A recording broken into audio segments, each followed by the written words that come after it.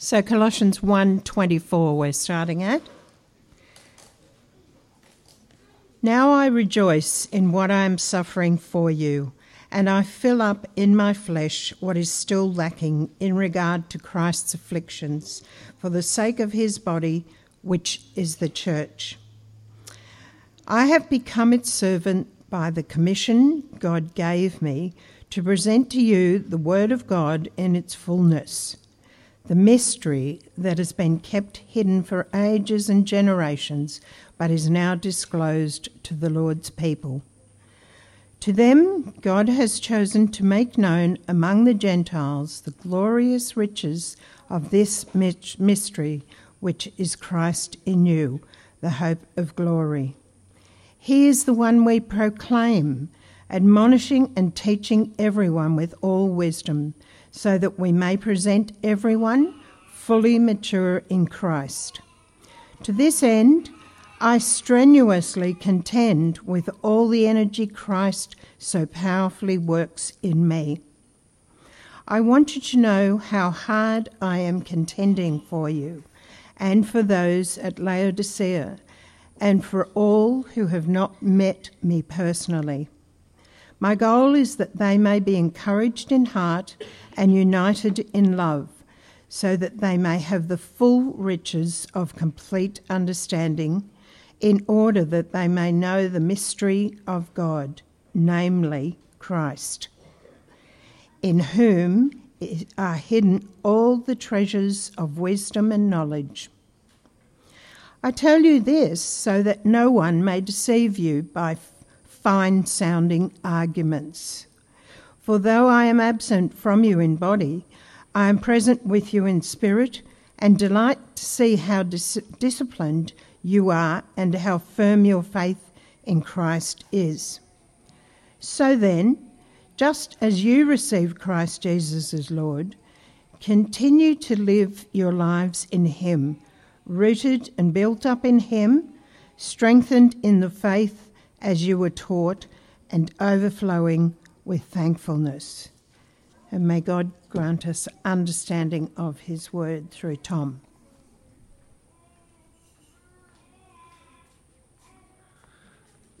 Thanks, Chris.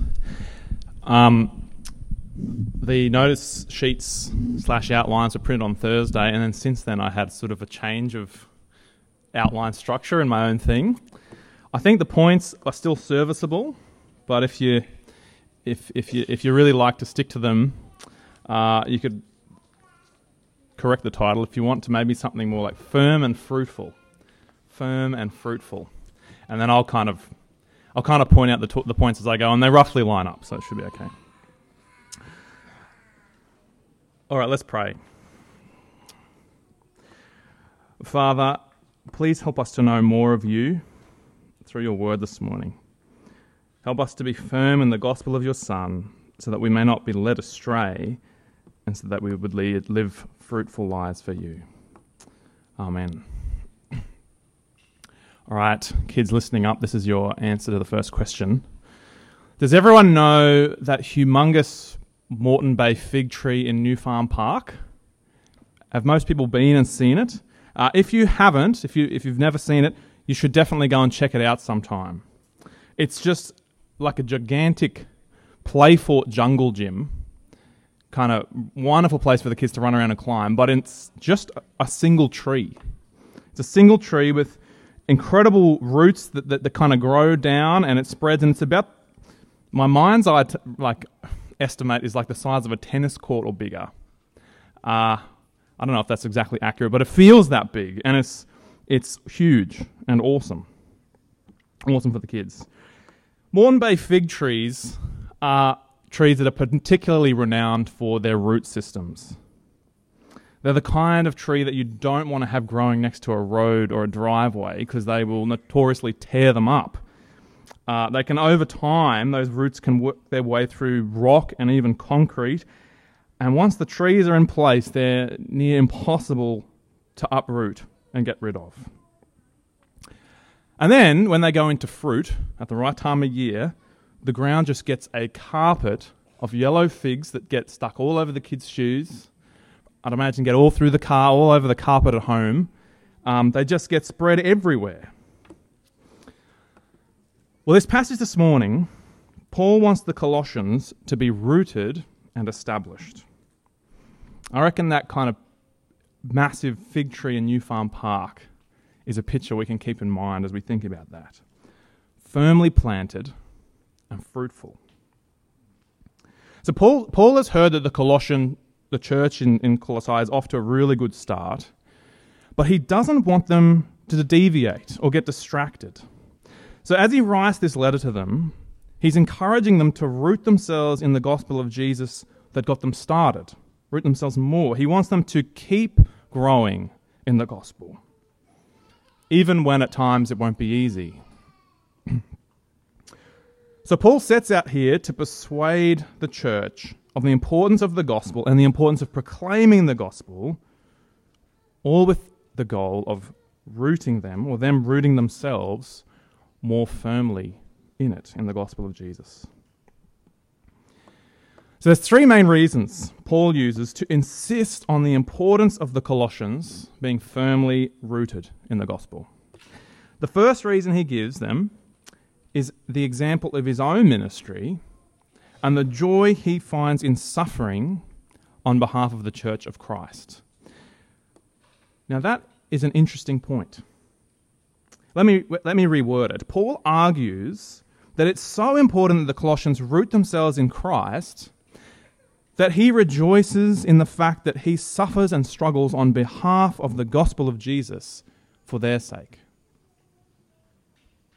Look at verse 24 with me. Paul says, "Now I rejoice in what I'm suffering for you, and I fill up in my flesh what is still lacking in regards to Christ's afflictions for the sake of his body, which is the church." Now that's a perplexing verse for a couple of reasons. Let me go through a couple of them. The first reason is that pragmatically Paul hasn't actually met the church, the Colossian church, and yet he claims to be suffering on their behalf. So what is he talking about there? I think we can find a little bit of clarity at the end of the verse, where Paul says that he suffers for the sake of Christ's body, the church. So Paul refers to the general suffering and persecution he experiences through the proclamation of the gospel for the benefit of the whole church. Even though he hasn't personally visited the Colossians, they're included in that collective body of Christ. And they can benefit and be encouraged from his work in gospel proclamation. And then towards the end of chapter 1, he also says that he's making special efforts for those who haven't met him, whether that be, don't know exactly, but whether he's referring to himself writing letters or appointing other people to teach them. But he's suffering on behalf of the whole body of Christ, and we can think of it in that way. But the second problem with this statement, with this verse, is this statement. Paul says, "I fill up in my flesh what is still lacking in regard to Christ's afflictions." What does Paul mean by that? To clarify the issue, we believe that Christ's suffering on the cross was complete, that Christ's suffering on the cross was sufficient, that there's nothing more that needs to be added to Jesus' suffering on our behalf, let alone the fact that we as humans are not able to add anything to Jesus' work. That's why Jesus had to come and die for us. We couldn't pay for our own sin. And sadly, this verse has been used to argue by some people that even after accepting Christ's death, we need to continue doing good works to earn and complete our salvation. But I want to assure you that there's many parts of the Bible that ensure the opposite, insist on the opposite. Galatians chapter 3, Hebrews 9 verse 12 are just a couple. Or even you can look at Jesus' own statement on the cross as he died, where he said, "It is finished." The work is complete. There's nothing more that Paul's suffering can add to Christ's work. So what is Paul talking about here? Well, I think it's helpful to actually read this verse in just a more literal sense. Jesus suffered physically on the cross, and he continues to suffer on behalf of his people as he remains among us in spirit, but he's no longer here physically. I think Paul is just saying that he experiences the physical, personal suffering and persecution on behalf of Jesus while Jesus is not here physically. Paul's not saying that he adds anything new to Christ's suffering or what it achieved, but only that he himself is suffering physically on Christ's behalf as he follows Christ's example in his own ministry. But the interesting thing is that to Paul, that is a privilege. Paul doesn't just say that he sees the suffering as worth it. Paul views that kind of suffering itself as a privilege.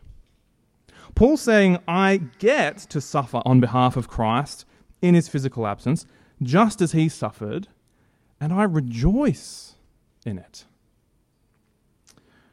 That's a pretty unusual way to think of suffering, isn't it? Paul rejoices in his suffering. So the question then becomes, how and why does he rejoice in it? Well, there's two main reasons that help Paul to continue rejoicing in his suffering. And both of them feed into the fact that his top priority is to see the church firmly rooted in the gospel. Firstly, Paul's suffering assures him that he's doing his job correctly. When Paul suffers, he's following Christ's own ministry, which means that he's not just presenting the gospel with words, but in the very way he lives out his obedience to Christ. As he says in verse 25, he says, I've become its servant, that's the gospel, by the commission God gave me to present to you the word of God in its fullness. And that includes suffering and facing persecution. You know when you've done an exercise session and you are sore the next day? But that soreness can kind of, in a weird way, be an encouragement because it's a reminder that you've been taking steps to look after yourself, to be healthy. It's a sign that you've been doing the right thing. So, yeah, in a strange way, you can rejoice in that discomfort, if that's the right word, knowing that it's a sign you're doing a good thing. Proclaiming the gospel will lead to persecution. But Paul knows that is a sign that he's doing his task properly as he follows after Christ's example. So that's the first reason Paul can rejoice in his suffering. And the second reason is that Paul's sufferings serve as an encouragement to those he's ministering to. By living out the gospel so genuinely, even in the face of suffering and persecution, those who he's sharing it with can see its transforming power at work in him. Look ahead to verses 29 through to chapter 2, verse 1. You know, when you look at that, you see that Paul being able to present the wonderful news of the gospel is such a priority that he views the suffering he experiences as a privilege. His suffering is a sign that he's proclaiming the gospel faithfully, and it encourages those he's ministering to as they see the priority gospel proclamation takes in his life. You know, there's times in life as well when hardships can actually make the joyful moments all the better. If you think of like submitting a deadline, something for a deadline, and you've had to work really hard leading up to it, or even going on a holiday after a long period of work, those moments of joy wouldn't feel so good without the effort that came before. Or even think of parenting. Parenting can be hard work. There's lots of costs and sacrifices involved there. But the joy of seeing your child grow and mature makes even the hard times something that you can appreciate and rejoice in.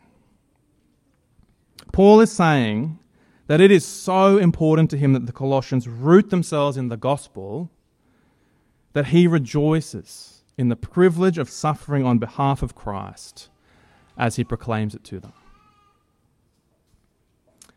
So the takeaway from this first point, root yourself in the gospel of Christ by seeing how much it's Paul's priority. Paul's second argument then to convince the Colossians to root themselves in the gospel is to remind them also that the gospel is a mystery that's been revealed to all, even among the Gentiles. That is to say that in the gospel we have access to privileged information about God's plan for mankind. In verse 26 and 27, he describes it as this. He says, "The mystery that has been kept hidden for ages and generations, but is now disclosed to the Lord's people. To them, God has chosen to make known among the Gentiles the glorious riches of this mystery,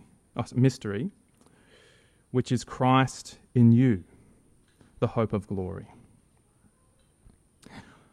The gospel is a mystery that has been hidden for ages, that is now revealed and made available to both Jew and Gentile.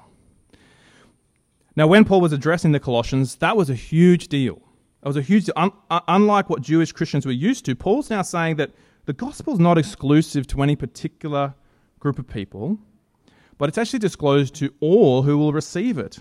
That is, it's disclosed to all the Lord's people. And thankfully, that includes us here today. The gospel's for all peoples.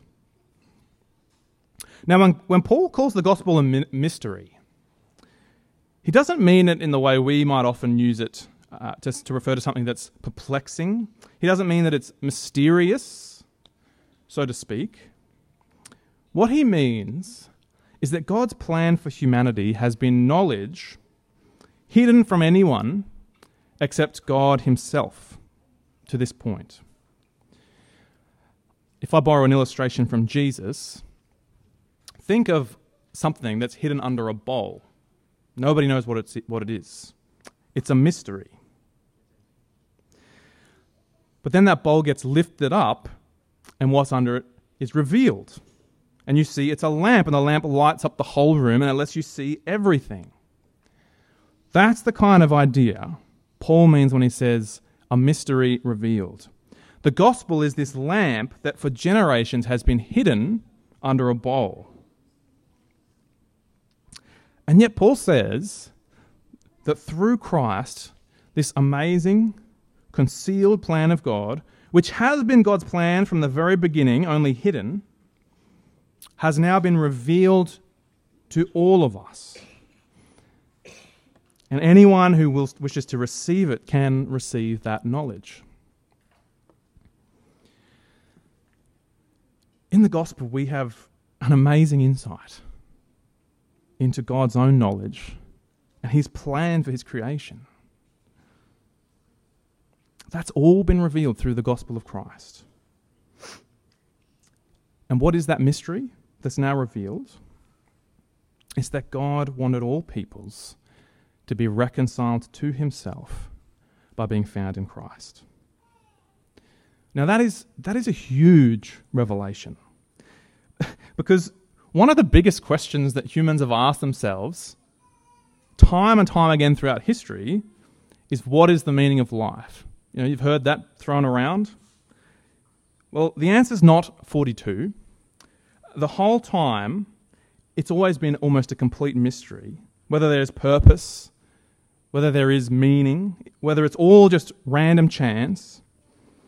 But Paul's saying, no, this age-old question is answered to us in Jesus Christ. There is purpose, there is a plan. The mystery of human existence and meaning is revealed in the gospel.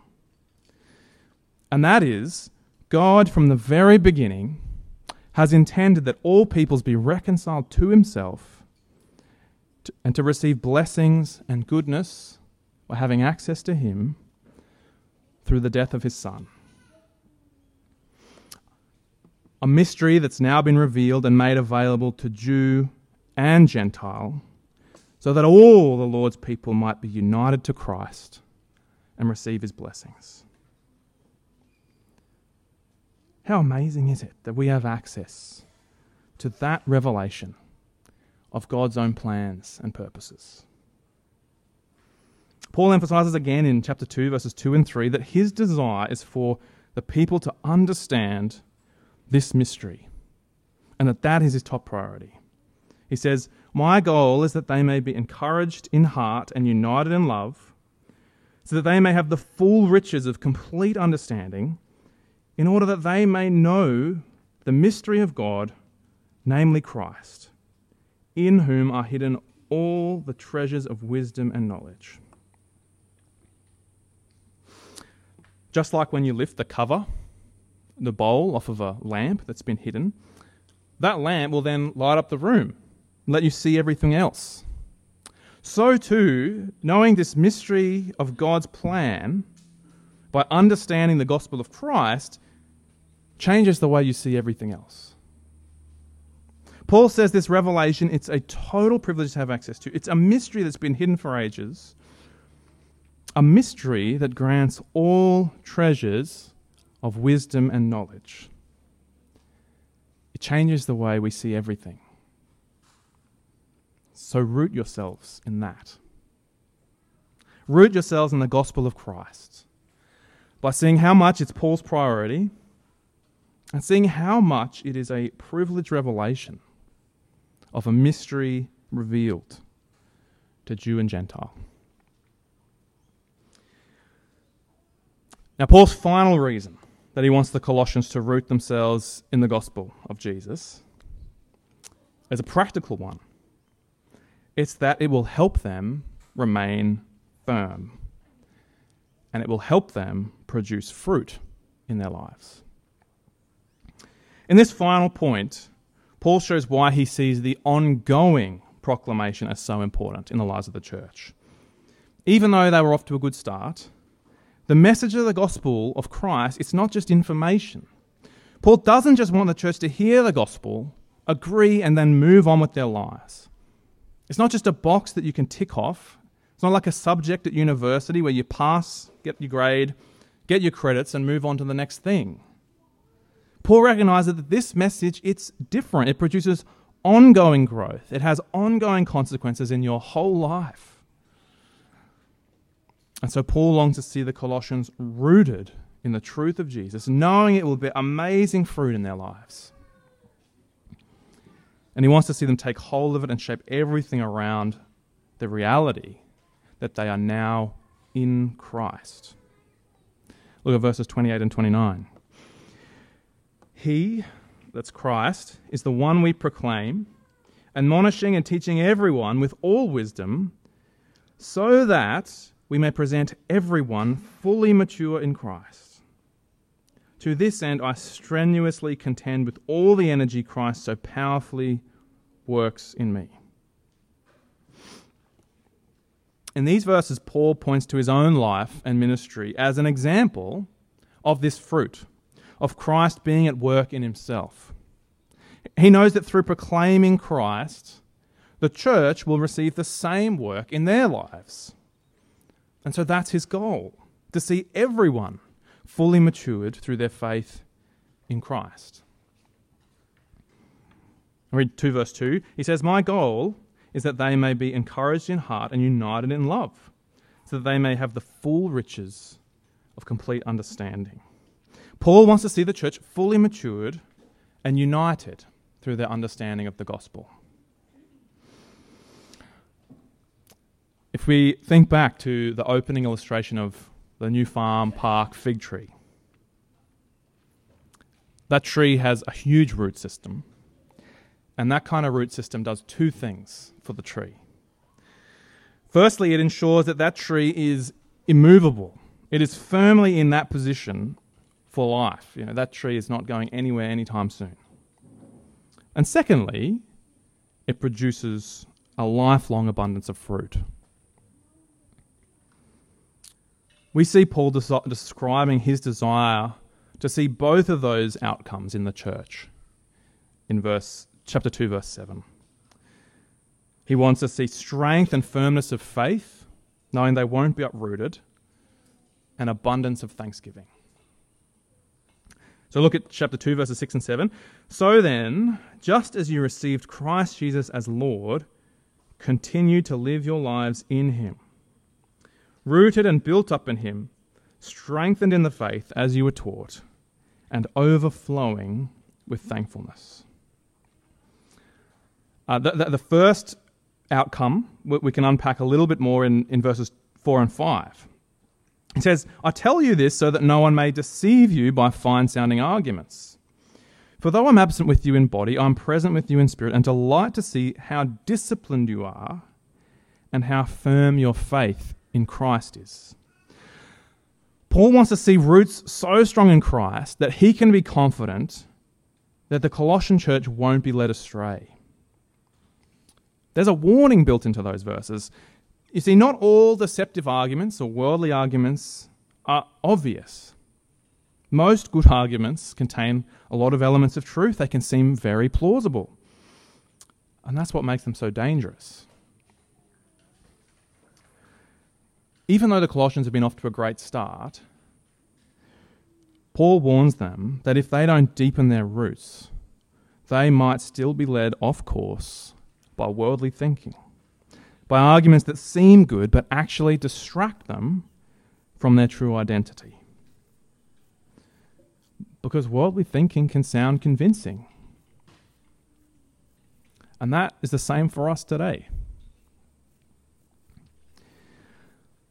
But, Paul says, knowing the truth of God's word helps to keep our focus in the right place.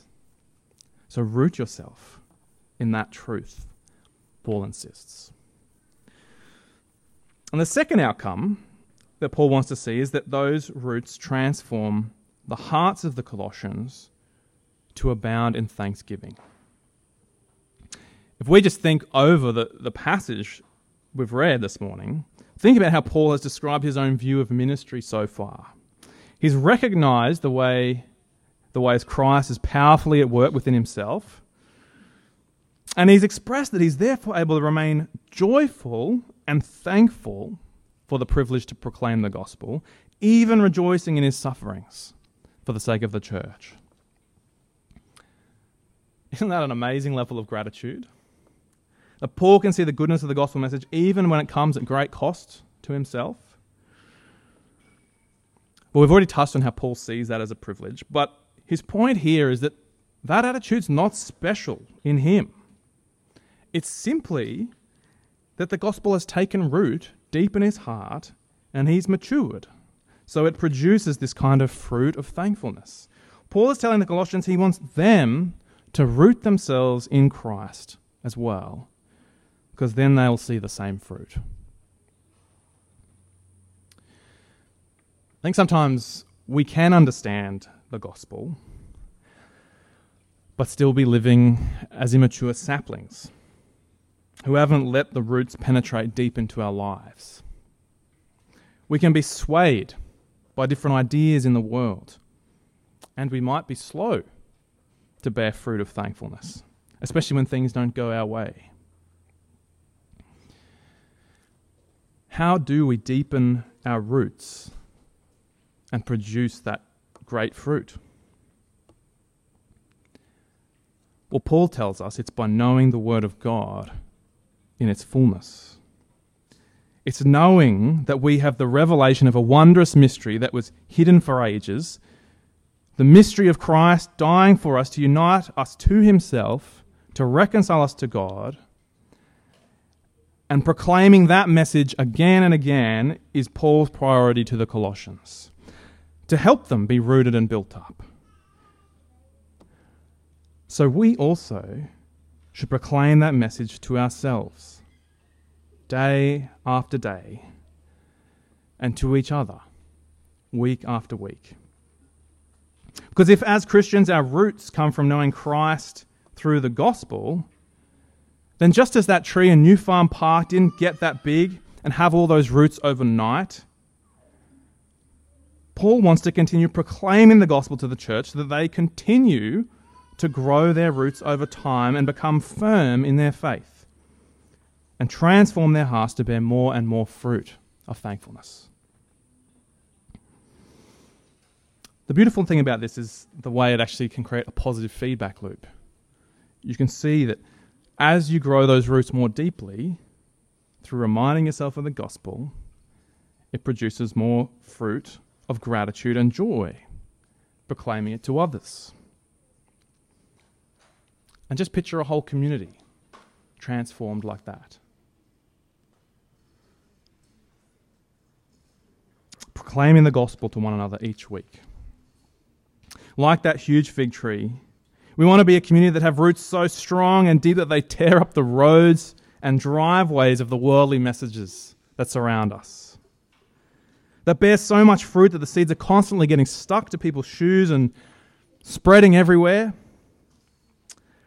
So Paul insists that we root ourselves in Christ by seeing how much it was his priority, by recognizing that it's this amazing revelation of a long-hidden mystery, and to make sure that we're firm in the faith and abundantly fruitful. So may we all join Paul together then in suffering on behalf of Christ, to see one another firmly rooted in the gospel of Jesus, so that all of us might remain firmly planted and fruitful in him. Let's pray. Father, thank you for the amazing revelation of the gospel of Jesus. Thank you that through Christ your plans and purposes are revealed to us. We ask that you would help us to see the transforming power of Christ in Paul and then plant ourselves in your truth as he did. Help us to continue to proclaim the gospel to one another so that we would all mature and grow deep roots, and help us remain firm in the faith and bear fruit of thankfulness. Amen.